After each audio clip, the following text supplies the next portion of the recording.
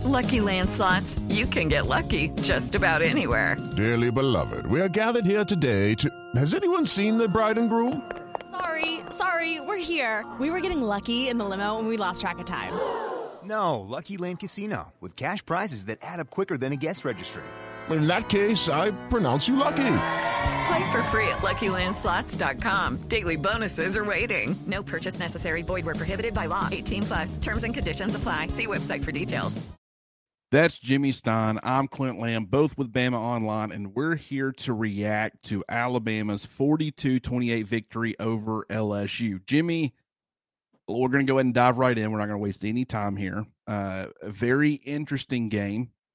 The score, 2-touchdown victory for Alabama. Obviously, that's really impressive. They now have 2 touchdown wins over the number 10 team, according to the AP poll. I think the number 13 team, and then, of course, the number, I believe, 19 team. I could be off on some of those numbers, but bottom line is LSU, Ole Miss, and Tennessee, all 2 touchdown victories for Alabama.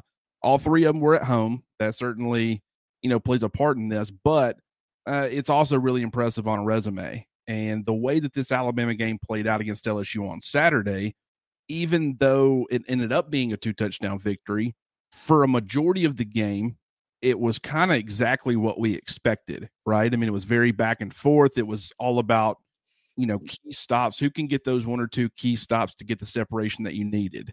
Alabama had done some of that early in the game and had some opportunities. A missed Will Reichard field goal could have put them up double digits early in the game, which I really feel like would have allowed Alabama to take over or take control a lot earlier than they did. But, from that point forward, it was a lot of back and forth. Wasn't too many opportunities for stops there for a while. But then in the second half, Alabama starts to get things going defensively a little bit more.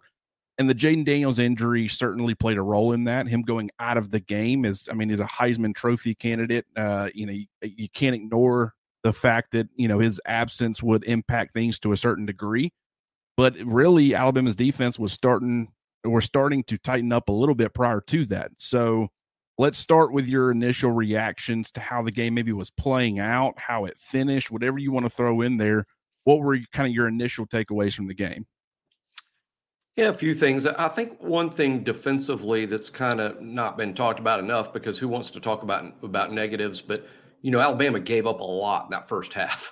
That first half was in fact sort of ugly. I mean, for Alabama defensively, Alabama was on pace to give up 42 points and way over 600 yards, almost 700 yards, which would have really been disgraceful, frankly. And we know how good LSU's offense is. So the first half, I think, was more defensively anyway for Alabama, more of a feeling out thing in terms of, okay, what works, what doesn't work, what adjustments need to be made, what do we need to do differently here? And there were adjustments. And I know that Alabama sort of famously adjusted all year at halftime. It's been a much better defensive team in the second half every week. But they really made adjustments this time around. And I know we're going to dive into that a little bit. It seems the main adjustment was going to a little bit more nickel rabbit base, which is something we hadn't really seen from Alabama a lot this year. That was what we saw a lot of last year. But I think just getting more speed on the field and making an adjustment in the secondary to account for Jalen Key's absence were big adjustments that worked well, because in the second half, it was very different. Now, it's not that Alabama gave up nothing, but Alabama gave up very little, just 7 points, even with multiple Jaden Daniels possessions. Gave up absolutely nothing after Nussmeier came in, and actually Nussmeier's a pretty good quarterback. So great defensive halftime adjustments again, but that first half was pretty rough. I'm going to credit Jaden Daniels for that entirely. Like I said this morning on the BOL board, hey, on my Heisman ballot, I'd have Jaden Daniels and Michael Penix and Bo Nix in some order. But speaking for Alabama, I'd much rather play Penix or Nix. I don't want to face Jaden Daniels again, ever again. I'm very glad he's done, because that's the last time I want to see him play against Alabama. He is a freaking handful. But great win. As you started out the show with, Clint, I think Alabama is now almost weirdly underrated. I don't know if we've said that about Alabama in a long time. they're better than what people think. And I get why they're ranked 8th in the voter polls, and they'll probably be 8th again when the college football playoff poll comes out tomorrow night. But Clint, I think this team's a little better than that. And what I mean is Alabama would beat a couple of the teams ahead of them. I feel kind of confident about, or at least it would be. And I think they can play with anybody. I fully expect, should Alabama get to Atlanta in more than 3 weeks, 4 weeks, I think Georgia would have their hands full. Yeah. First of all, I don't remember at what point in the game it might have been in the first half, but it might have been also in the early second half. I tweeted out, at this point, I'm fine during this TV timeout. Let's just go ahead and give, Jaden Daniels the Heisman Trophy. And then I had a lot of fans after the game saying, this aged really well. I stand by what I said. I agree. I mean, bottom line is Dallas Turner got a hand on a football. It ended up being intercepted. That changed the momentum of the game. That was not a poor read by Jaden Daniels. It wasn't a poor play. It was just Dallas Turner making a great play and Terrion Arnold helping cap it off. But besides that, I mean, this is a good Alabama defense, a really, really good Alabama defense. We've described it a lot as an elite defense, maybe the most elite defense in college football right now. And Jaden Daniels was pretty much having his way with them. I mean, he was seeing the right reads. Alabama was bringing pressure from certain areas. He would identify it. He'd know where to go with the football. His legs were absolutely incredible. It was such a problem. Alabama tried to spy him, had little success on that front. So just a very special player in this offense, is built perfectly for him. He's got playmakers on the perimeter, which you need. He's got a tight end he can rely on. Well, there were some drops. Mason Taylor had a pretty critical one earlier in the game, but the point is Jaden Daniels is a heck of a player. And even though he got hurt, even though the LSU lost by 2 touchdowns, and the 2 touchdown lead was established before Jaden Daniels got hurt, I still stand by exactly what I said. I would have had no problem with that. Special player. And when you look at the way Alabama adjusted defensively to try to, slow down LSU's offense, like you said, they started off more in heavy nickel, with Justin DeBoy playing a lot of end. And then, their obvious passing situation saw nickel rabbits. They adjusted a little bit, went more rabbits on their standard, what they were using on a down-to-down basis. And then they started going more cheetah in those obvious passing situations. And when you think about it, it makes sense. LSU is such a strong inside run team. They're not doing a ton of running off tackle unless it's the quarterback. And so you don't need, someone like Justin DeBoy out there. You need more speed on the edge. And then if LSU is going to attack you, they're going to more so attack you inside as far as their traditional running game with their running backs. And so, the need for a heavier front wasn't as much or wasn't as important. And you also had to get more speed on the field to try to slow down Jaden Daniels or catch Jaden Daniels. So that was an important adjustment, I felt like. And just the defensive line, Boybe was fantastic, played the most snaps that he's played as an interior defensive lineman of the season. I think it was 26. His career high in that area was 27 against Georgia back in 2020. So a lot of inside usage for him. I thought, Tim Smith and Justin DeBoy, both, not Justin DeBoy, Jaheim Otis, both of them were pretty good on the defensive front. I thought Tim Keenan was okay, but he didn't have his best performance. I mean, he's been a lot more impactful both against the pass and against the run in some other games, but he was still good. Okay. I wouldn't say necessarily good, but definitely didn't play bad. And so the defensive front kind of did what it needed to do for the most part against a complimentary, stout, traditional LSU run game with its running backs. The problem is everybody struggled with Jaden Daniels' legs. Yeah, well, everybody else is too. Once he gets back healthy again, and he has all season, he's an amazing scrambler. But it's not so much the athletic ability, which is huge. I think Alabama over the years has played other quarterbacks as athletic or more so than Jaden. But he's so smart. That guy picks his spots. He has such command of the field. That's why I think he's going to be a good NFL player, Clint, is he sees things really well, seems to almost always make the right call. And then just when you're just blown away by the legs, he'll drop some dimes on you too. I mean, that's why he's an NFL prospect to me. I mean, a lot of guys can get back there and run around, but Jay Daniels can throw the football, helps when he's throwing to a guy like Malik Neighbors, who's so next level, it's ridiculous. But yeah, he is absolutely a handful, and it's good that Alabama's got that one behind them. It was hard earned. You're talking a lot about a Boygby in the defensive line. In the preseason, I felt like Justin was going to be a starter and play a lot of snaps, but I was concerned because he missed almost all of last year. I was concerned that he would spend this year getting better or finding his game again, and that he wouldn't be able to pick up where he left off. Well, he did. He not only picked up where he left off, he improved again and got a whole nother level up. If you ask me, I think a Boygby, to my own surprise, Clint, is the defensive line MVP for this season. Now we still have 3 games to go. There's only been 9 played. There's still a lot of football left. Alabama's hoping, and maybe someone can move ahead of him. But if I had to pick, okay, who's Alabama's best defensive lineman in 2023? The answer is Justin Boygby, and he had yet another great game and was a big part of Alabama's win. Now, Jaheim Otis has been hurt, playing hurt.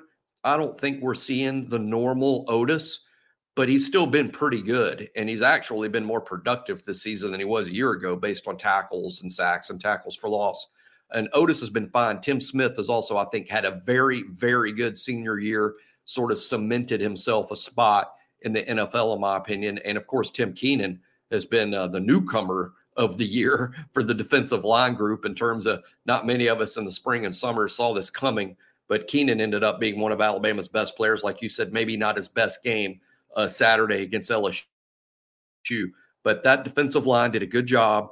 And, they were never going to spend a lot of time getting Daniels on the ground, Clint, but I think their job first and foremost Saturday was let's not let Logan Diggs go off. Let's not let other backs hurt us. Jaden's going to get his scramble yards, and there's little we can do to stop that, especially with the 300-pounders. But we can make life more difficult on him in the pocket, and we can slow down or stop other backs from hurting us.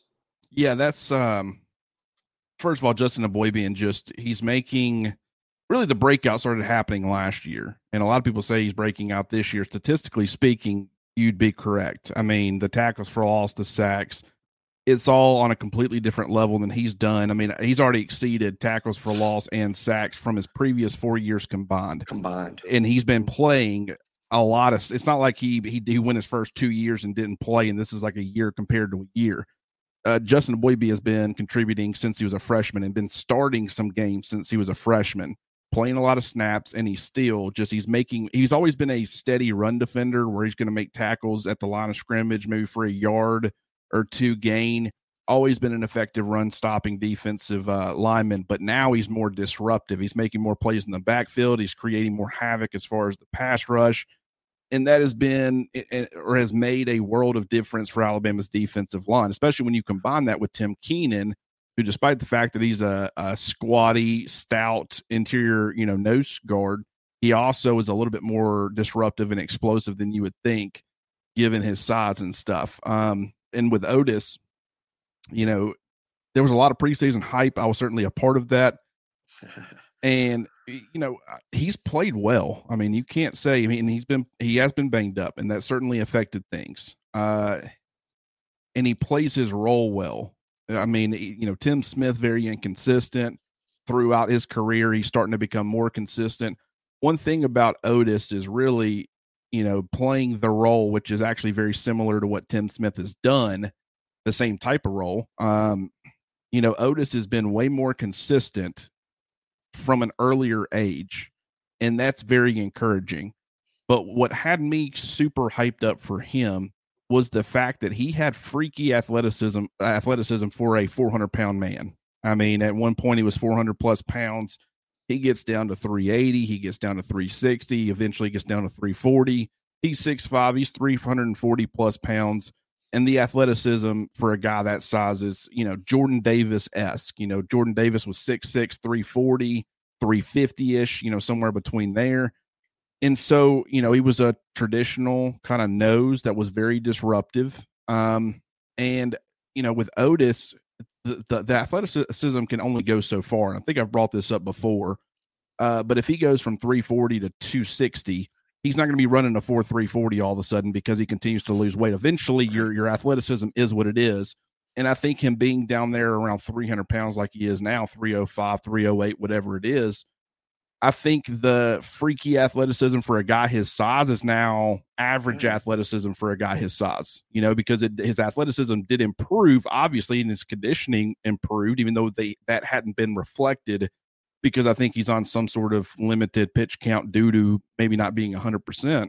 But as far as, the athleticism being an attribute, at this point, it still is a benefit. He's still a really good defensive lineman. But I don't think it's as beneficial, if that makes sense, as when he was 340 plus pounds. And I think that might have made a difference with him. But at the same time, when you've got Tim Keenan, and he's doing the good things that he is at nose, you don't want to beef Jaheim Otis back up, kick him back inside. And now you're, what are you doing? Moving Tim Keenan to the bench. So it's been overall very beneficial for Alabama's defensive line. But if people are wondering, is Otis a disappointment? No, he's been very good. But he's not this all-star pass rusher where he's lost more weight and now he's, racking up 6, 7, 8 sacks. He's not, Raekwon Davis or someone like that, different style of player. But I would say he's kind of Tim Smith-esque, but way more consistent at a much earlier age. And the ceiling is much higher than what, Tim Smith currently, even though Smith has been very good, Otis is kind of already there in my opinion. And so you would think maybe he doesn't ever get any better than this, but I would assume him only being a sophomore, he will. Anyways, do you have anything else to add with the defensive line? We're going to kind of work through as many positions. No, I love that explanation. That's a good explanation I've ever heard, for a player that's lost a lot of weight and then he kind of becomes something else. That's a great explanation because, if he lost all the way down to 215, it's not like he's going to play safety. Right. There's not a safety in his body, so there was always going to be kind of a ceiling of how good he could be once he started losing the weight. And once he got below, like you said, around that 340 range, maybe you stop being special. He was special at 340. I don't know that he's special at 305, but regardless of that, he is a good player and he is helping. And the remarkable thing is he's doing it all banged up. Now, we don't know if he's 90%, 95%, 80%, 60%. I don't know, but I do know he's banged up and it's affecting things. But boy, what a great job all year by that defensive line group. Alabama has one of the best defensive lines in the SEC. Yeah, there's no doubt about it. And the edge guys, statistically speaking, not a whole lot. Granted, Chris Braswell did have 4 or more pressures. He's now got 37 on the year, only 1 behind Dallas Turner. But even though Dallas Turner has played quite a few more snaps than him, Braswell has got more true pass rush opportunities. I think it's 221 to 208, so about 13 more. So, obviously Dallas Turner plays more snaps on early downs. He plays more as far as dropping into coverage, way more dropping into coverage than Braswell. So, Braswell's getting a couple of more opportunities. But Braz is, 4 pressures. He only had 2 tackles in the game. So he was getting close. He was being disruptive. But, it's hard to finish plays against Jaden Daniels. And that's kind of, I felt like LSU's tackles, they had their fair share of wins at times.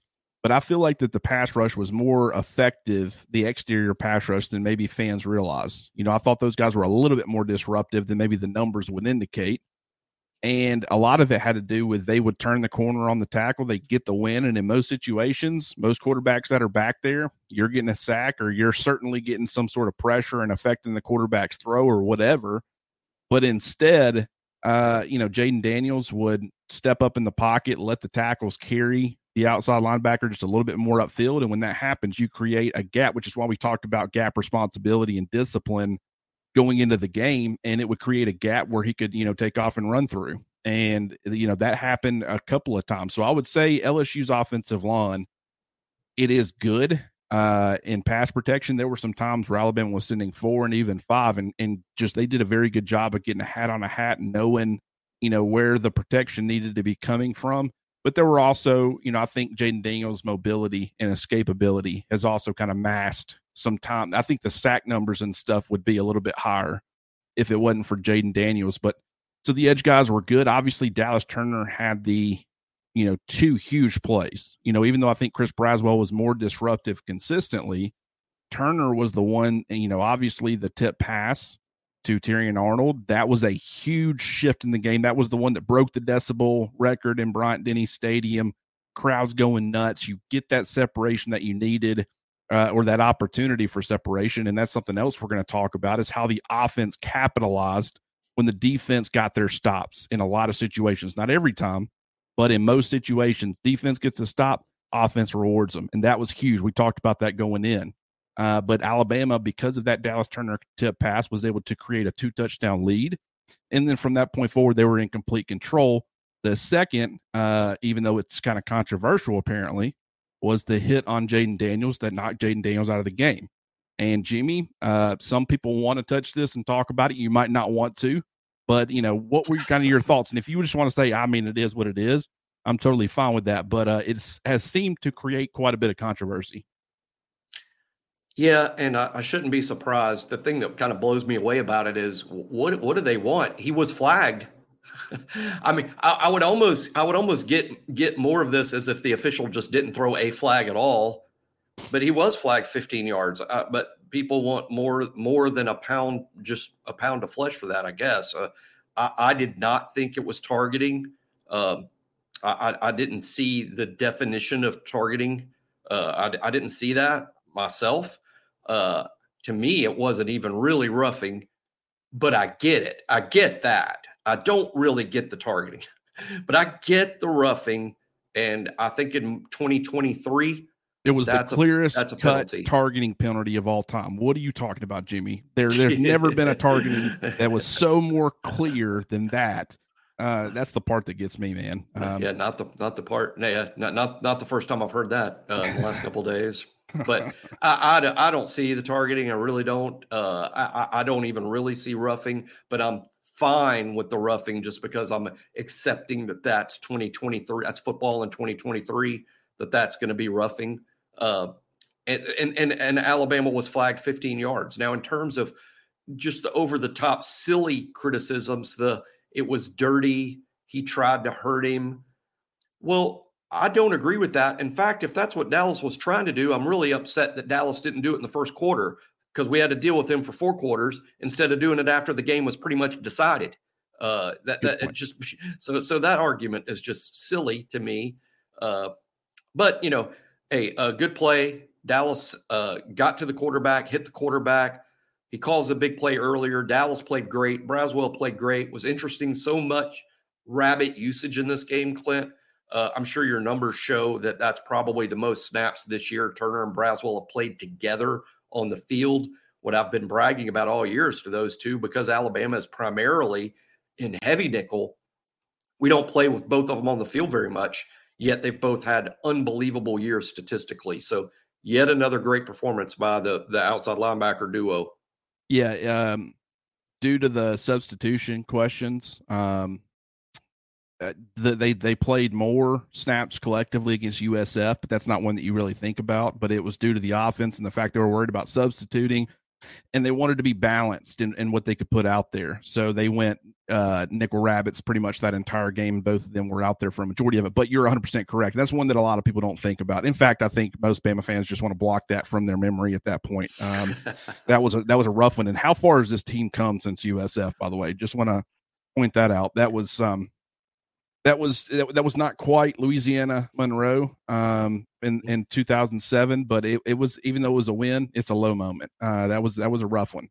But yes, you were correct. And as far as the hit with Dallas Turner, and it's one of those, and we do this so often in so many, you can talk politics, you can talk anything, just people, they see what they want to see. In their minds, it's clear as day that it's either something or it's not something. And this isn't, and sports is the main one, but you can also say politics and in other facets of life. You see what you want to see. And so I understand that there's going to be some differences of opinion, and some people are going to be pretty dug into those. I can take a step back and acknowledge that I'm not definitively sure that the initial contact didn't happen to the head or neck area, even though to me it looks very much like he came in just below and then it carried up. That would be if I was the one making the call, and this would be for anybody. If I'm really truly being as unbiased as possible, that's what I would say, is that it looks like he didn't make initial contact in that area, but it carried up.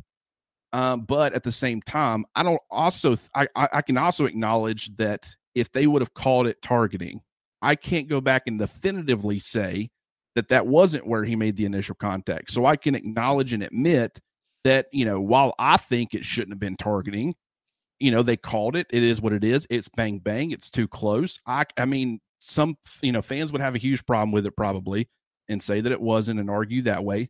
I would be on your side as far as that argument, but I also couldn't say, oh, it's clear cut. Nobody in this argument should be saying it's clear cut one way or the other. Right. That's the problem that I have with it. It's not. And you're saying that because you're locked into how you feel about it, and you wanted it to play out a different way than it actually played out. But anyways, obviously it was a very impactful play in the game, even though, like you mentioned, Alabama was already in control. If Daniels comes back out there, what happens? LSU goes down the field and they score, and then they give the football back to Alabama, and then Alabama probably scores again. So what are you looking at? You're looking at a 49-35 game instead of a 42, 28. Or do you really think LSU's defense is getting a stop at that point? They hadn't really in the second half. So, that's what I don't understand. There's so much that would have had to have happened for it to have any sort of major impact on the game. And people will say, well, the 1 in a million matters. Not really. No, it doesn't. Anyways, that's besides the point. Deontay Lawson goes down with an ankle injury. He got hurt. When he got shook out of his boots, it was pretty bad by Jaden Daniels. It looked worse than it actually was. His ankle gave when he went to make the cut to stop, when Jaden Daniels did. And it was just clear. It gave and he went flying pretty much. And he came up and he was in obvious pain. So it made it look a lot worse. It looks like Jaden Daniels literally broke his ankles. We talk about that all the time as a joke, but it does look like that happened. But he hadn't had 100% ankle, right? He's been dealing with it. It happened against Ole Miss. He only missed one game, and Nick Saban talked about it. It was a doozy. It was a rough ankle sprain, and so he's been playing through it, which is pretty wild because he's been still playing at an extremely high level. But Jimmy, I don't think he had his best performance, but I don't think it was as bad as some fans make it out to be. Well, it's the toughest draw imaginable. Good luck being the spy against that guy. We talked about it a lot in the play up to the game. I know I did, about how to give yourself a chance against Jaden Daniels, you have to use a spy to give yourself a chance. But good luck to that spy, because what are you going to do? It's not too different. Just imagine, this is what it's like. It's not too different than if you punted and you only had one guy who could cover the punt, and there's one returner. So there's no blockers and there's no defenders. It's just a punt return and one guy that's got to get the punt returner to the ground, and you pick a 230-pound guy instead of the quickest guy on your football team, like a Kool-Aid. Now, Kool-Aid could do that. I don't know about even a good inside linebacker. That's really what you're asking Deontay Lawson to do. Tackle Jaden Daniels on a punt return. It's difficult. It's hard. It takes a lot of mental capacity. And by that, meaning you got to pick your spots. You got to know when to attack, what angle's the right one, when to be aggressive, when to let it come to you.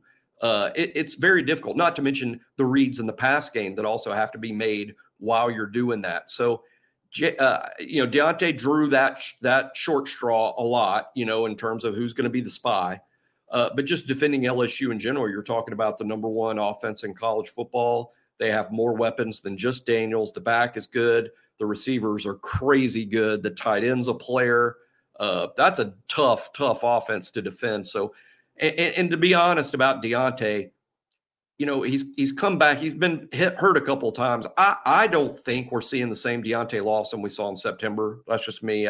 It's not the same exact kid physically to me. I think the minor injuries have sort of piled up on him a little bit, and now the ankle again. And he's still a really good player, and he did fine. That was just a tough draw. The other guys are great. Jihad's great. Now I think Jihad's still learning. It's a complicated position. I think every now and then you're going to catch Jihad out of position or running himself out of the play or not understanding the scheme so much. But as a raw young talent, wow. I mean, just wow is what I say about him. He's a wow dude. Trez is fine, probably a little more limited in terms of even with Trez firing at 100% Pistons, right? He's not a first day one pick. He's probably not even a day two pick. He's just sort of limited, but I say limited in this sense. He's a real good football player. That's an SEC football player right there, an SEC linebacker. And he reminds me a little bit of Deontay. I mean, in terms of he really knows what he's doing out there. He's just maybe a little more limited than Deontay in terms of his upside. But overall, we've said this all season, Clint. When Alabama puts two inside linebackers on the field, they're putting two good players on the field. Doesn't matter which two of the three. Even throw Blackshire in. We haven't seen as much of him lately, but Blackshire did play well earlier in the season when he was getting opportunities. I credit the coaching, Bala and Kevin Steele and the analyst staff like Charlie Strong. Man, when Alabama has two off-ball linebackers on the field, those are two good football players. Yeah, and with Trezman Marshall, I know that this is not – I'm not comparing him to Ray Lewis, but I'm using Ray Lewis as an example of what makes Trezman Marshall effective. Early in Ray Lewis's career, stupid talent. I mean, first-round guy, one of the – just collectively, all of his attributes together, one of the most special linebacker, the best linebacker, in my opinion, in the history of football. Just absolutely incredible. Grew up watching this guy, was one of my favorite players. I played the position, still one of my favorite athletes of all time. But, one thing about him is that he, early in his career, his NFL career, he had crazy athleticism. And he, knew what he was doing pretty much from the jump. Always had football IQ and intelligence and stuff, but he also didn't need to see it as well early in his career as he did late in his career. When you're in your 40s, not in your 40s, but when you're getting close to your 40s and your body's starting to break down and slow down, if you don't have such a good feel for playing the game that you know exactly what the offense is doing, you know where you're going to need to be, you know how to stop it, you've learned all these tricks of the trade, that even though your body's declining, your mind has gotten to a point where it can more than compensate for that. And so that's why I think he was so good for so long, is that as one was declining, the other is just every year he's getting better. Trezman Marshall is kind of late career Ray Lewis, where the limitations athletically are there. I'm not saying he's a terrible athlete by any means. I'm saying compared to Deontay Lawson, compared to Jihad Campbell, compared to Justin Jefferson, he just doesn't have the athletic ability that some of these other guys do. And I think injuries over the course of his entire career have kind of zapped a little bit of his athleticism that he had earlier in his career. But he compensates for it because he understands where he needs to be, what he needs to be doing. And so in a lot of situations, he's the more effective player because he's where he's supposed to be. It doesn't matter if you run a 4.3 if you're running in the opposite direction of where you need to be. I mean, you're just getting where you don't need to be faster. That's pretty much all that's happening. So I still think Trez Marshall is going to play a role in this Alabama linebacker room, especially if Deontay Lawson has to miss time. But once Lawson is back, assuming he's back completely healthy, Marshall also is dealing with rib injuries, a rib injury. And so he missed the Tennessee game. It was 2 weeks later. I'm sure he's a lot better. Obviously, he played, but I'm sure he's not 100%, and I'm sure it affects things. Rib injuries hurt a lot. So that also plays a role in this entire thing as well. I thought Campbell didn't have a whole lot of opportunities to make tackles. They didn't run the ball much outside of quarterback scrambles. And if he's not the one, spying him, he's not in, great position a lot to make tackles. And then they were targeting Malik Neighbors in pretty much every other passing play. And so that certainly affected him. If he's not in coverage on him, tough to get out there and make tackles. So they're just, even though he didn't have the numbers that he's put up in some of these other games, I thought he was relatively just as good. So that's something to note as well. Let's talk about Neighbors, though, because going into this game, I had mentioned that I thought LSU would identify, Neighbors was playing about 44% of his snaps in the slot going into the weekend. Mm-hmm. And I thought, okay, if I'm them, I'm looking at Kool-Aid, I'm looking at Tyrion, and I'm looking at Malachi Moore, and I'm saying I like Malachi Moore as far as matching him up. So I thought he would play a higher percentage of his snaps in the slot. And I thought that was a matchup that LSU would feel comfortable with, that they could get consistent wins. Now, granted, Moore, he was only targeted 3 times while covering Neighbors, but he allowed 2 catches for, I think, 76 yards. And, of course, the touchdown as well. And so, and it wasn't just Moore. It's also, you like Neighbors against Alabama safeties. They're not coverage players to the degree that your perimeter corners are. And so not only did they play Neighbors in the slot, but they targeted him 18 times. I mean, it was just, I think that, they attempted 34 passes and over half of them went to Neighbors. That's pretty silly. So, Jimmy, what did you think about the secondary's performance? What did you think about the way that LSU used Neighbors, the way Alabama chose to cover him, all those different things? Boy, you can just know LSU's playing a big game when they're like, hey, you know what we've been doing for 9 games? Scrap all that. Let's just throw it to Malik. That just seemed to, that's literally what they did. And I would say Alabama did a good job, but it's just, some things are just really tough. Sometimes the other guy's just a really good player, and you just tip your hat to him and you say, well, I'm glad we don't have to play him again. You did call that. That was something you said last week that just ended up 100% correct, that instead of moving Neighbors around, they sort of stuck him in the one spot where he could really hurt Alabama the most, and he did.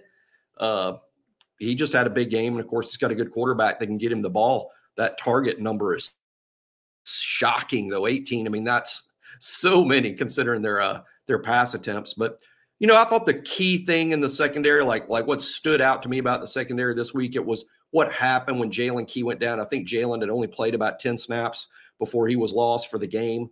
And then Alabama immediately replaced him with Christian Story. I think Christian Story struggled a bit. This was probably a struggle game for him. He made a bad decision right before the half on do I go for the ball? Do I go for the guy? With 13 seconds left on the clock, that was just a poor decision, especially for an older kid like Christian who should have known better. I guess it was that play that sort of led to the second half. Hey, we're going to do something different. And by different, it meant moving Malachi back to safety, Terrion to star, and playing Trey Amos and McKinstry on the corners. And in retrospect, Clint, man, that was a good idea, because now you got Terrion on the slot. Now where are you going to line up Neighbors? I guess you could say, well, if Amos is on the field, we're going to line him up outside, and they did some. But LSU just failed to take advantage of the fact, I think, that Alabama had to shuffle DBs. Overall, I think Alabama's defensive backs did well. McKinstry played great. He's just so I think Surtain is the only cornerback Alabama's had that can lock down receivers any better than McKinstry does. I mean, Kool-Aid just covers guys so well. It just takes them out of the plan altogether, and teams don't even really test him. And when they do, it's like you've just wasted a down. And Terrion continues to make plays. One thing we talked about in the preseason, my last point, in the preseason, Clint, we talked about, hey, Kool-Aid's so good, people are going to go at Terrion. Don't be surprised if Terrion puts up some good numbers, because he's going to see a lot of the action, because no one's going to go after Kool-Aid. And that's pretty much proven to be true. Now, we didn't anticipate Terrion seeing so much time at star, which almost guarantees you more action. The star is just in the middle of the field where a lot of things happen. But overall, McKinstry, great. Terrion, really good. Trey Amos held up well. Felt good for him, by the way. He's played all his college career at Louisiana Lafayette, which is not a little brother, but almost a little sister, frankly, to LSU, right? And now Trey Amos is on the field playing against LSU after spending, 3 or 4 years at Louisiana Lafayette. That had to be really cool for him. And he did a good job holding up. He's a part of that big win. And of course, Caleb Downs is just good every week. Someone is going to win the National Freshman of the Year award. It may be him. It may not be him. But I know this. I'm not trading him for whoever does win it. I mean, he's has to be the best freshman playing college football in the country. I mean, it's kind of amazing. And, it's like you see a lot of guys who are really, really good players. They struggle against LSU, even veteran guys who have been around for a while, and they're going to be, Kool-Aid is kind of the exception there. I thought he played really well. Now, granted, they looked at Neighbors and they're like, we like this guy more. Let's give him 18 targets. They only targeted Kool-Aid 4 times, which 4 times isn't a small number in a particular game.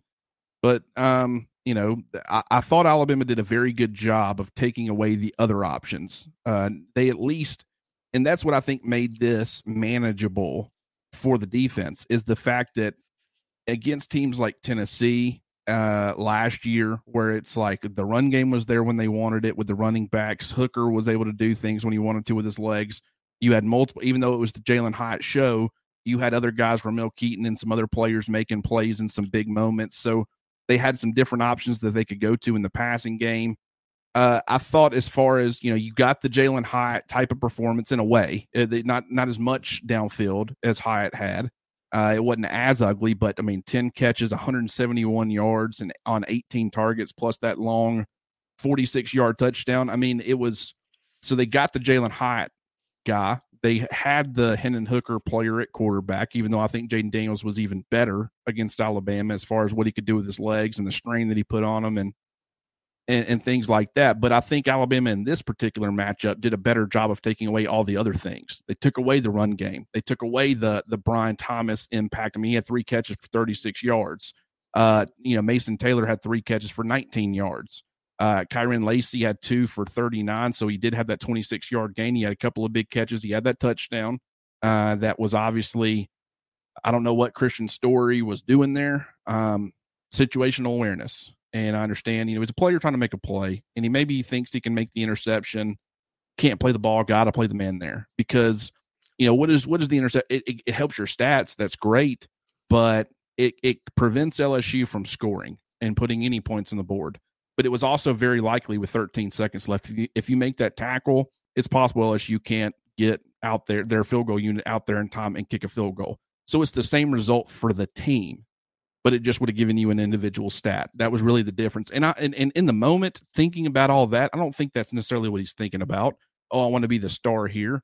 I just didn't think he thought about time left on the clock and how that impacted things. But you have to, because situational awareness and knowing where you are on the field, how much time is left, that's got to be in the back of your mind. Because, and I talked about this, Jimmy, do you know what sandwiching drives is with the half, right? Sandwiching drives? Yeah.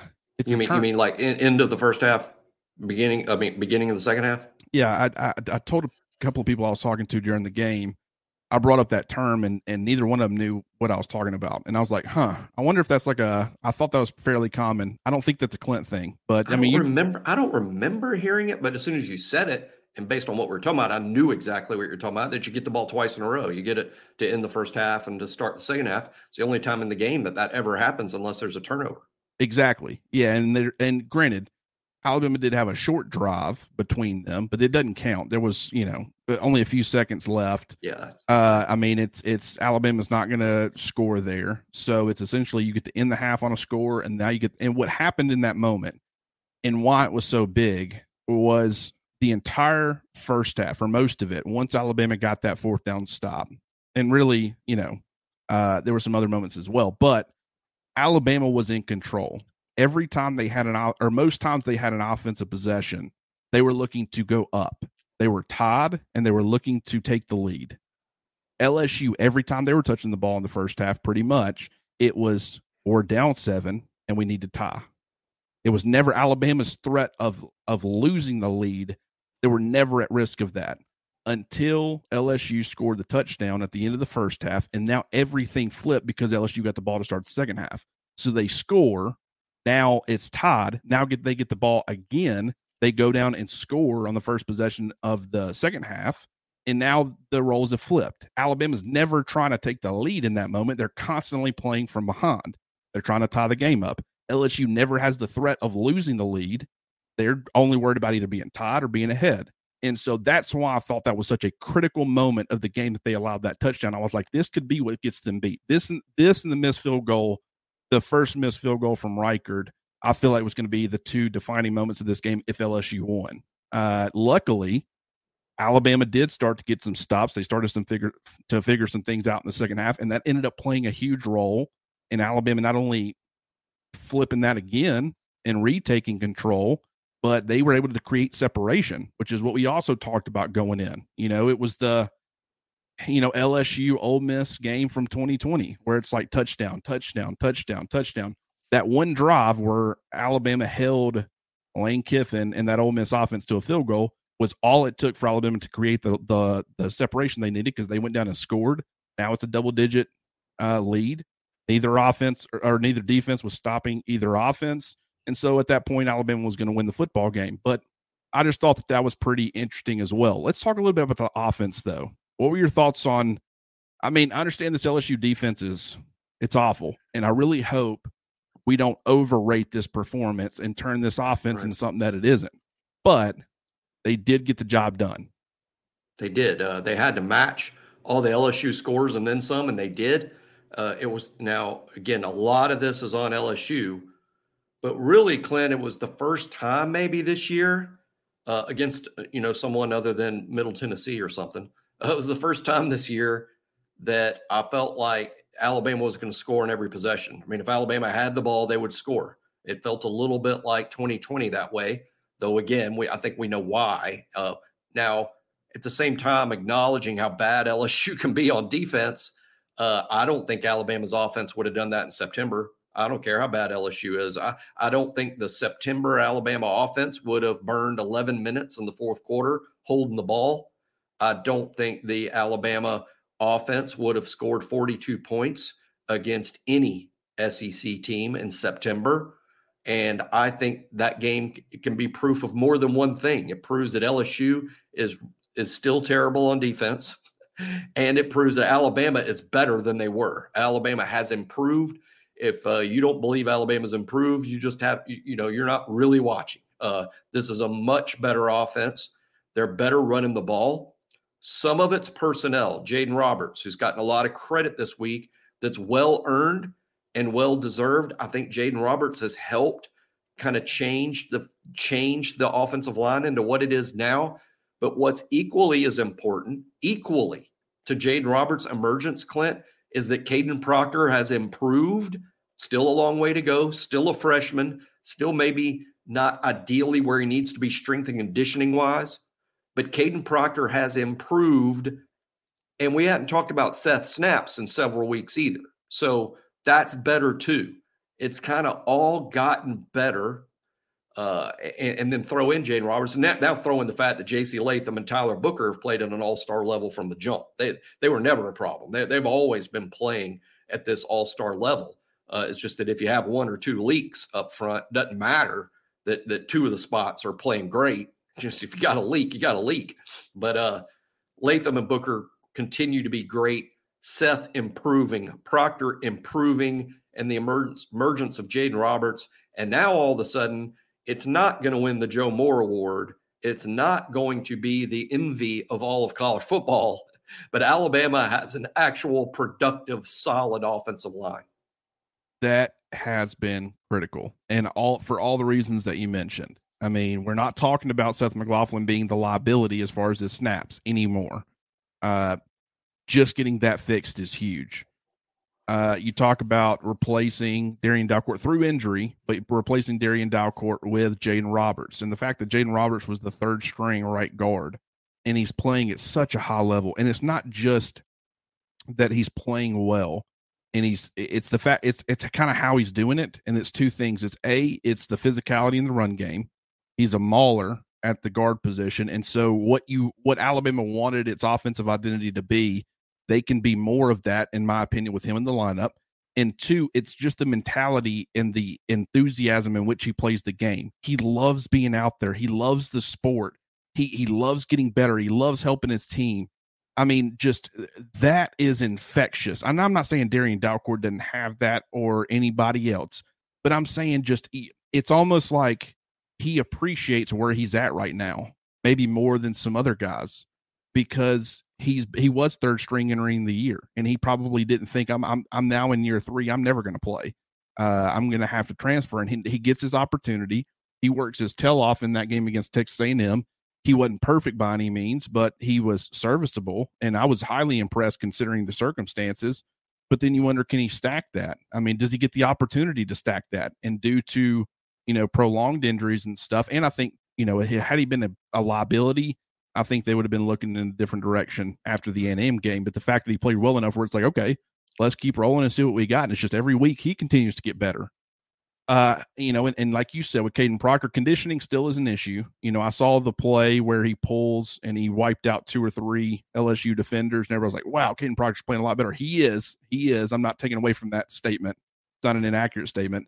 Next play, old boy gotten out there in space and ran a little bit, and he immediately gets driven back on the next snap because he's probably a little bit fatigued. So, I mean, it's still a work in progress, but I think his confidence has been building. And I think that Alabama helping him with tight end chips, with the running backs and doing some different things has really, he can focus on what he does well more because he didn't have to worry about what he doesn't do well as much anymore. And, I think that's really, really helping him. And, there was a play early in the game. C.J. Dupree helped with a chip on Harold Perkins when he was on Caden Proctor.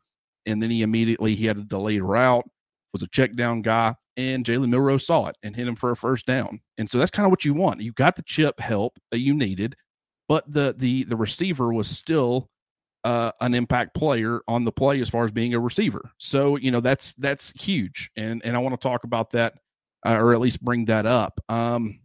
Let's talk about a couple of other things. We're going to get to Jalen Milroe. This is going to be longer than an hour, by the way. We're not getting the rest of this done in 10 minutes. But I mean, it kind of is what it is. Hope people don't mind. But as far, we need to talk about J.M. Miller and the fact that he was involved really early. You kind of thought, is something wrong with Roydell, or is he taking Roydell's place? It's the RB2. But then Roydell gets involved in the second or later in the first half and in the second half, and he's doing some great things. You're like, nah, he's not going anywhere. So you got J.M. Miller's role. You got the fact, Justice Haynes, he was in a big arm brace early in the game. He eventually got that wrapped up. Looked pretty bad. I don't know what it is or how it's affecting him, but he's dealing with that. That's probably why he hadn't been involved a little bit more as far as this week. And then you had the Kendrick Law usage. They did put him at running back. They did some different things with him. I'm loving it. I'm loving Kendrick Law and the role that they've kind of built for him in this offense, because I think it's making things a lot more difficult on opposing defenses. It's more that they have to prepare for. It's more options that Alabama has at its disposal, and I think that's helping everybody. Yeah, he makes you really versatile in terms of being probably Alabama's most fun chess piece right now is Kendrick Law, and I really look forward to not only what they do with him the rest of this season, but next season. I mean, when Kendrick's a junior and he knows the offense even better, and he's more confident. And but for right now, it's fun. You still waiting on that sort of big play, right? The 70-yard touchdown, the big play that wins the game. I could just so easily come from Kendrick. So that's fun. As far as the running backs go, it was interesting that Jam was the second running back, and not only interesting, but he played really well. And I think once Roydell came in himself in the second half, and I thought Roydell looked as good as he's looked all year. Since South Florida, which I guess was his big game of the season. But like I've always said about running back, it really proved true Saturday. I know everybody's got their favorites. I know everybody's like, well, I like Jace, or I like Jam, or I want to see Justice Haynes. What I say to all of it is, I'm sure that we're all going to have our different favorites. But the one thing that I do know is that Alabama's got a good running back on the field. Doesn't matter who's playing back there. Alabama's got a good back in the game at all times. And that was really the case Saturday. Roydell ran really hard. Jam showed us why we need to be excited about the future. And Jace is Jace, right? I mean, you, with Jace, he's the guy that you know what you're getting, and that's a good thing. A good player that's probably going to find himself with NFL opportunities. And I think Alabama got the play out of the running back position that they needed to win the game. And we saw them pick up the blitz a couple of times, which is nice to see. I know Jam got one that was like, wow, he really did that. That was not nice, because we'd been worried about that. So solid play from the running back, solid play from the tight ends in terms of their blocking, not a lot of usage as pass targets or pass receivers. But I did see C.J. Dupree and Robbie Oost in particular out there making some blocks. And I think Alabama's getting solid play, not spectacular, but solid play out of the running back and tight end position. Yeah, running back to me, it was interesting, the usage. And I know what you're talking about with the Jam pass protection, and he had a really good rep. He also had a rep where tackle was able to get around Caden Proctor. Jam went to go help out, and he countered inside and got a free run. And granted, Milroe was looking to the other side of the field. He got the ball out, with comfortably enough. Backside was coming. If he would have had one of those where he decided to hang on to it too long, he was getting blasted in the back, and that just can't happen when you've got a left tackle and a running back both, in pass protection, trying to protect his blind side like that. That just can't happen. But still, I mean, you got to overall, it's way better than it's been, and so there's still going to be some of those reps.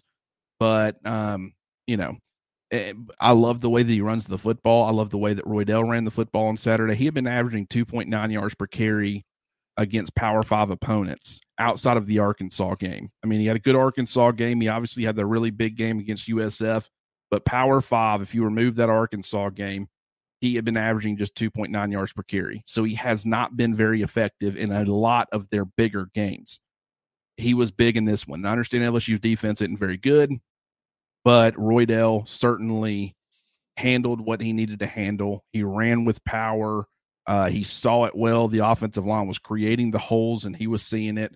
And what I like about it is that, sometimes when you've got a stable of running backs, especially when your quarterback is, running the ball 20 times like Jalen Milroe did, the limited opportunities for multiple guys, they have a hard time getting into a rhythm. And what I thought was encouraging in this game is that they didn't seem to have that problem. It didn't matter who was out there. If they had limited touches, they were all it was almost like it was the same running back out there, just continued rhythm, comfortable. We're seeing the holes they needed to see. I thought Jace McClellan looked really good. He averaged 4.5 yards a carry compared to 9.3 for Roydell. But at the same time, I thought he ran with power. He saw it. Let's talk about the running backs out of the backfield, because, Jamarian Miller had the 35-yard catch on his lone target. Jace McClellan had a 42-yard catch and run on his lone target. So while the opportunities for the running backs in the passing game was limited, you saw them making a lot, or at least a couple of really explosive plays that made a huge impact.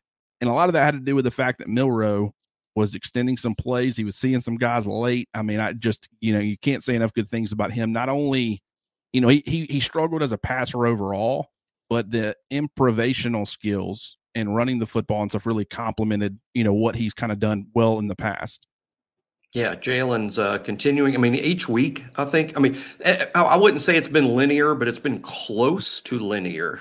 That each week he gets a little better. He adds something. It's like each week there's a little something added to the repertoire. And this week, on my mind, the new thing were the passes to the backs. He made big plays, and we'd heard repeatedly he, quote, can't do that. Well, looked like he could do it to me. It's just a matter of gaining confidence and gaining experience. One of my themes of the week was, Alabama wasn't ready to win a game like this in game 2. Are they ready to win a game like this in game 9? And the answer is emphatically yes.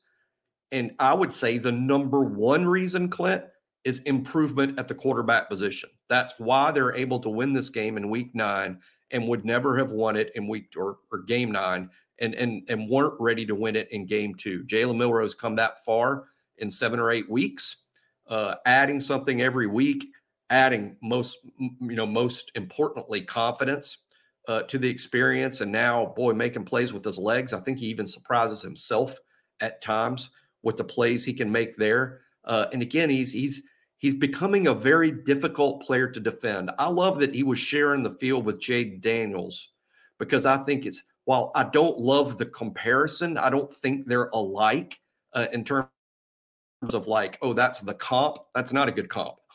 But they are alike in the sense that they're both true dual threat quarterbacks. And the fact that he got to play on the field with the best dual threat quarterback in the sport. And you know what? I wouldn't say he outshined him at all, because I still think Jaden Daniels should win the Heisman Trophy, and I don't think Jalen Milroe should even be in the discussion.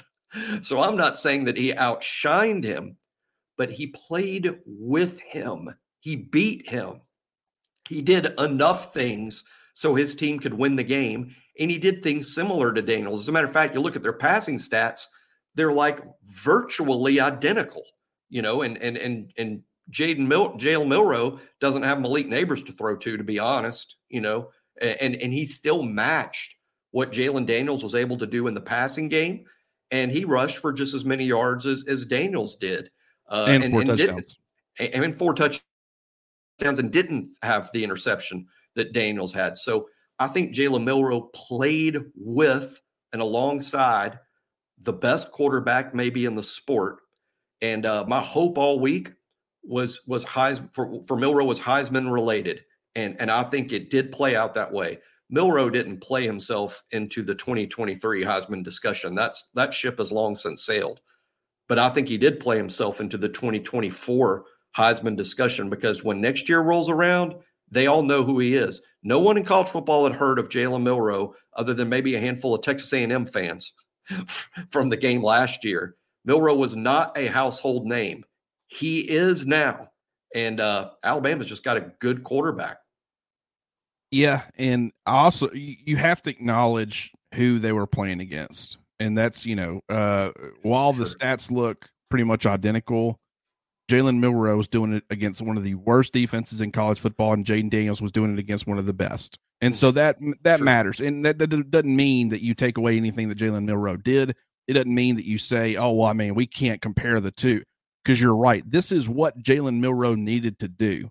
You said going in, what if Jalen Milroe is able to put up similar numbers and do some similar things and kind of hold his own when you compare him stat to stat to Jaden Daniels? And that's exactly how it played out.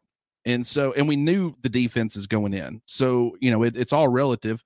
But that's why if Jalen Milroe would have done this against an Alabama caliber defense, you would be talking about him in the Heisman race. So, I mean, so that's exactly why you bring that up. You can't, but at the same time, and that's why when fans say, why are we talking so much about Jaden Daniels? I mean, when you look at Jalen Milroe, his stats look pretty much identical. Well, that's why. I mean, it's competition. Like, Jaden Daniels probably would have had 500 yards passing and 400 yards rushing against their own defense. Defense. Yeah, I mean, I'm exaggerating a little bit on some of that. Not really. Yeah. But that's, I mean, so you have to take into account the opponent, but at the same time, even against a defense like LSU, do you feel like back in weeks 2 or 3 or 4 or maybe even 5, if you would have taken away Jalen Milroe's deep ball, because he was 1 for 6 in this game, he was not good throwing the football deep. If you take away that element of his game based off of what he had been doing in the first 5 weeks, which was not really running the football, what do you think? What we have said about him? If he can't throw the deep ball, he's in big, big trouble, because the intermediate stuff, hadn't been working. He's not running the football. And yet it wasn't there. He still throws for over 200 yards, didn't have any touchdown passes, but he didn't turn the football over. And it was his willingness to run the football, both on scripted or design quarterback runs and unscripted runs as well. That, to me, was huge. And we found out, I mean, and we kind of already knew this. We talk about Jaden Daniels setting up and manipulating defenders as far as running the football.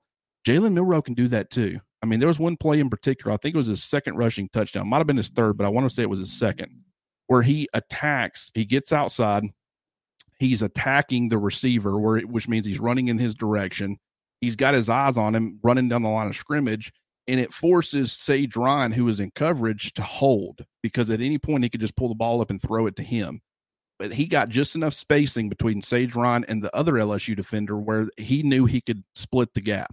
And so he immediately cuts upfield. He runs it in for a touchdown. But it was his ability to manipulate Sage Ryan, force him to stay on the sidelines, not come in and attack him by keeping his eye on the receiver, that allowed him to create that space and that separation they needed. And he knew he had the juice to beat them and to split the defenders, and scored a touchdown off of it. And that is smart, intelligent football.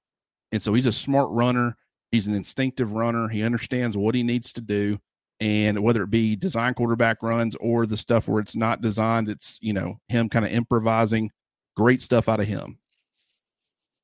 Oh, and now we've sort of seen it all, right? Now when you're going over the checklist of, okay, what all does a quarterback need to bring to the table? The deep ball, the short ball, the intermediate ball, the design runs, the scramble runs, the leadership, seeing the field, manipulating safeties with your eyes. There's kind of this long checklist, and it's much longer than that.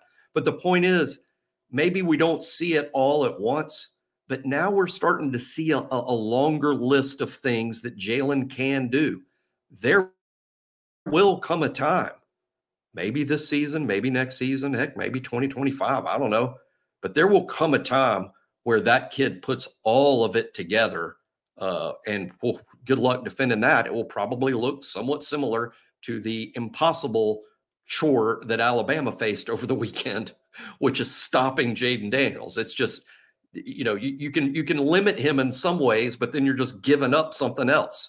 And that's what it's going to be like facing Jalen Milroe in the future.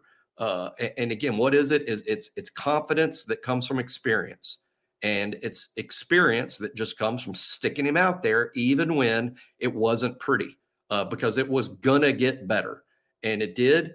And now you go into a Georgia game potentially in 3 weeks that it seemed impossible for Alabama to get there after South Florida, right? Well, now not only might Alabama be there, they'll have a chance to win. Why? Jalen Milroe. He'll give Alabama a chance to win that game. And it's just absolutely remarkable to say that after what we saw in game 2. Well, and I would take that just one step further, and I would say because of Jalen Milroe and Tommy Rees, because I feel like that marriage is starting to figure itself out. They've gone to marriage counseling for several weeks now. They've been hammering it out, trying to figure out how they can make this marriage work, and boy, has it been effective. The divorce rate here, I don't think they're going to be part of the divorce rate because they're doing some really good things together, because they're understanding each other a little bit more, and you can just see it.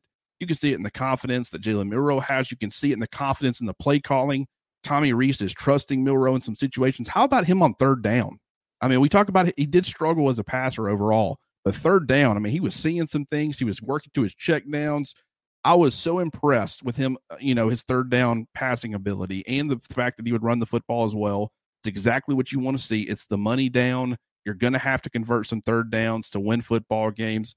And Milroe, is he Bryce Young on that front? Probably not, but he's getting better, and he's more of a threat, even when the down and distance isn't favorable. And that's the other aspect of this. It's like before, you had to have success on early downs because you couldn't put Jalen Milroe in a third and medium or third and long. It's not where he was comfortable. He's more comfortable now in those situations than he was before, and that's really big. But Tommy Rees, got to give him a lot of credit too, because he's really adjusting well.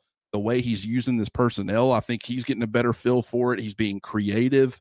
Using Kendrick Law in the backfield, getting him, he still hasn't had a carry or anything like that, but I don't think, I think at some point he will get one, but it's not really a necessity. But they're using some different things with him. At times he's going out to catch a pass. He acted as a lead blocker in a situation. And so, I love how they're utilizing him. I love that, what they're doing is they're getting Jalen Milroe in space. and they're putting that defender that's, they got like Isaiah Bond. He crosses the formation behind the line of scrimmage. He's going out into the flats, and the defender that's covering him is left in conflict because Milroe's on the move. So if the defender doesn't, stop, or leave his flat, the flat option to go tackle Jalen Milroe, Milroe's just going to take off with the football and he's going to get a chunk gain. But if you do that, he's just going to dump the ball off to the player that's in the flat, which was Isaiah Bond, and on the play that I'm thinking of. Now, granted, on that particular play, he saw Bond open early. He had beat the man, so he went ahead and got it out to him. It wasn't really a decision to make.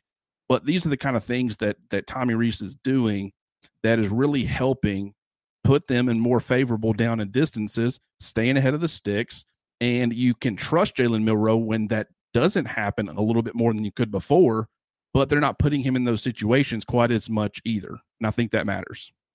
Yeah, Tommy Rees, very young. Very young, just like Milroe himself. Young, inexperienced, least experienced starting quarterback in the SEC. And Tommy Rees, probably the least experienced coordinator in the SEC. I don't know that that's true. I think it's true. Probably true. And not so Tommy Rees is learning as he goes too. He's learning how to do this job, period.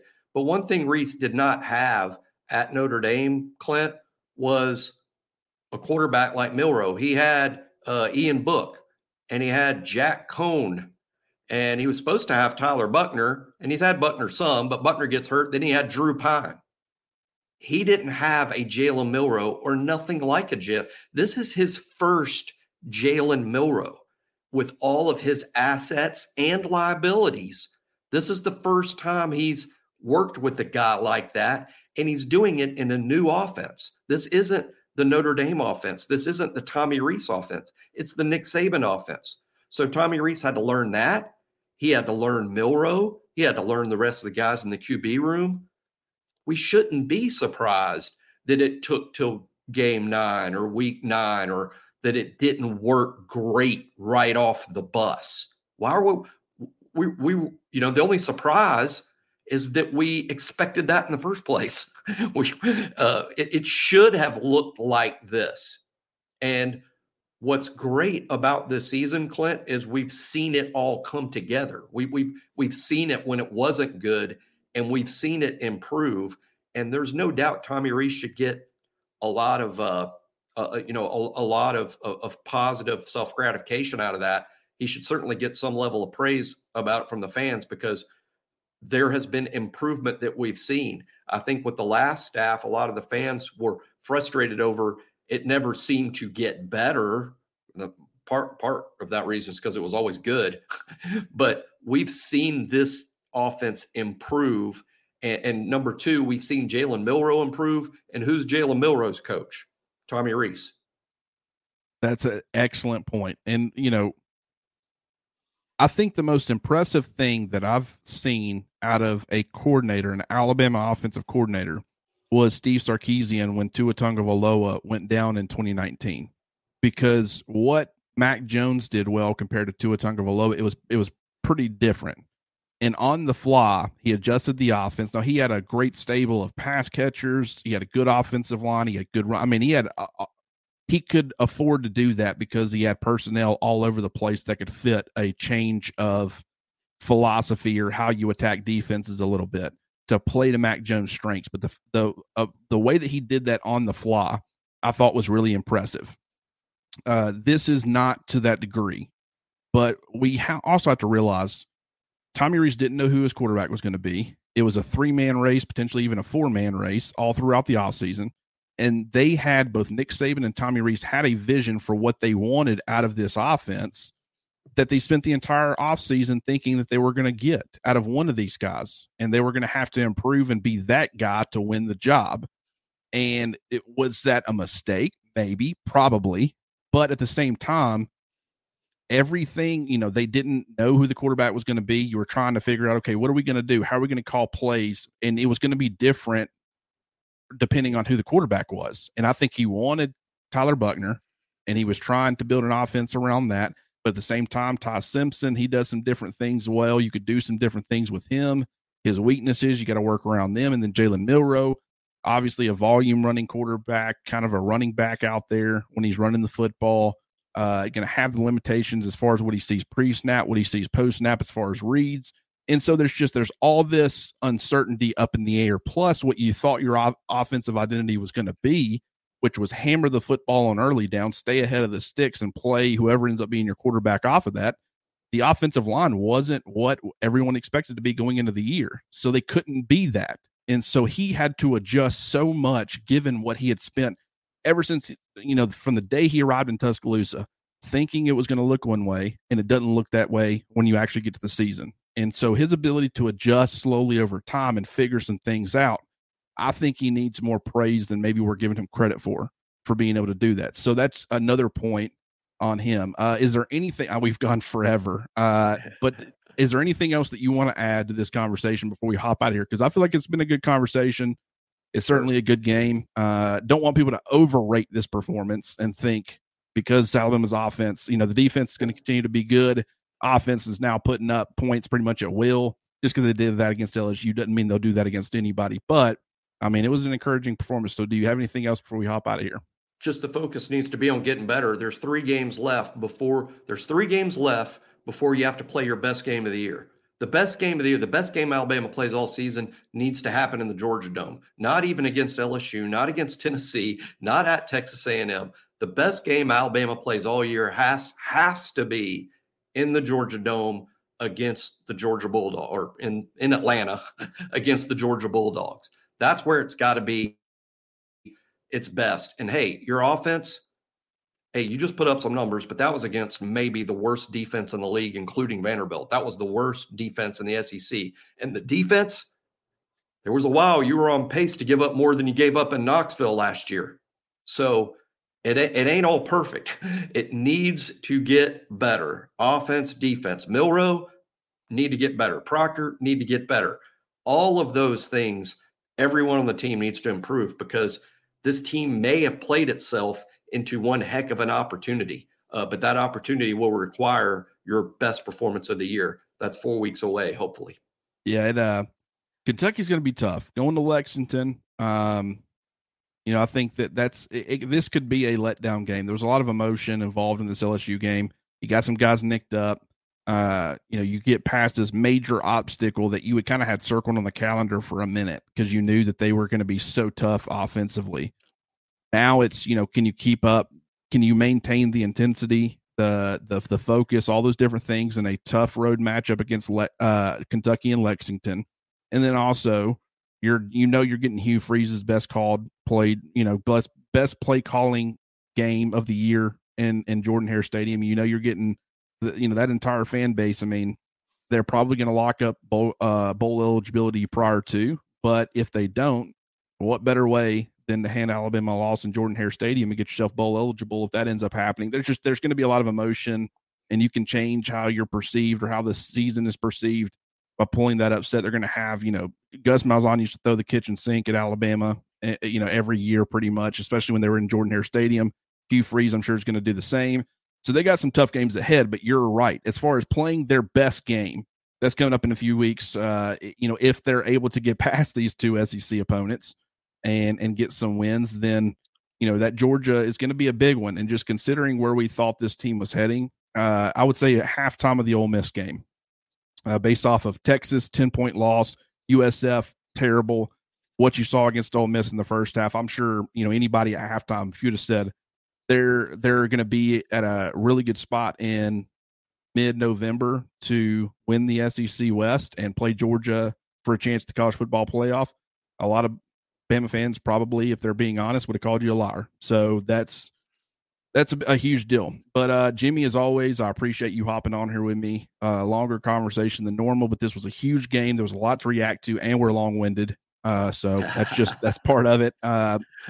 And once again, I hope people don't mind, but we certainly enjoyed it. I know I did, and we will talk to you guys soon. But Jimmy, as always, brother, I appreciate you hopping on here with me, brother.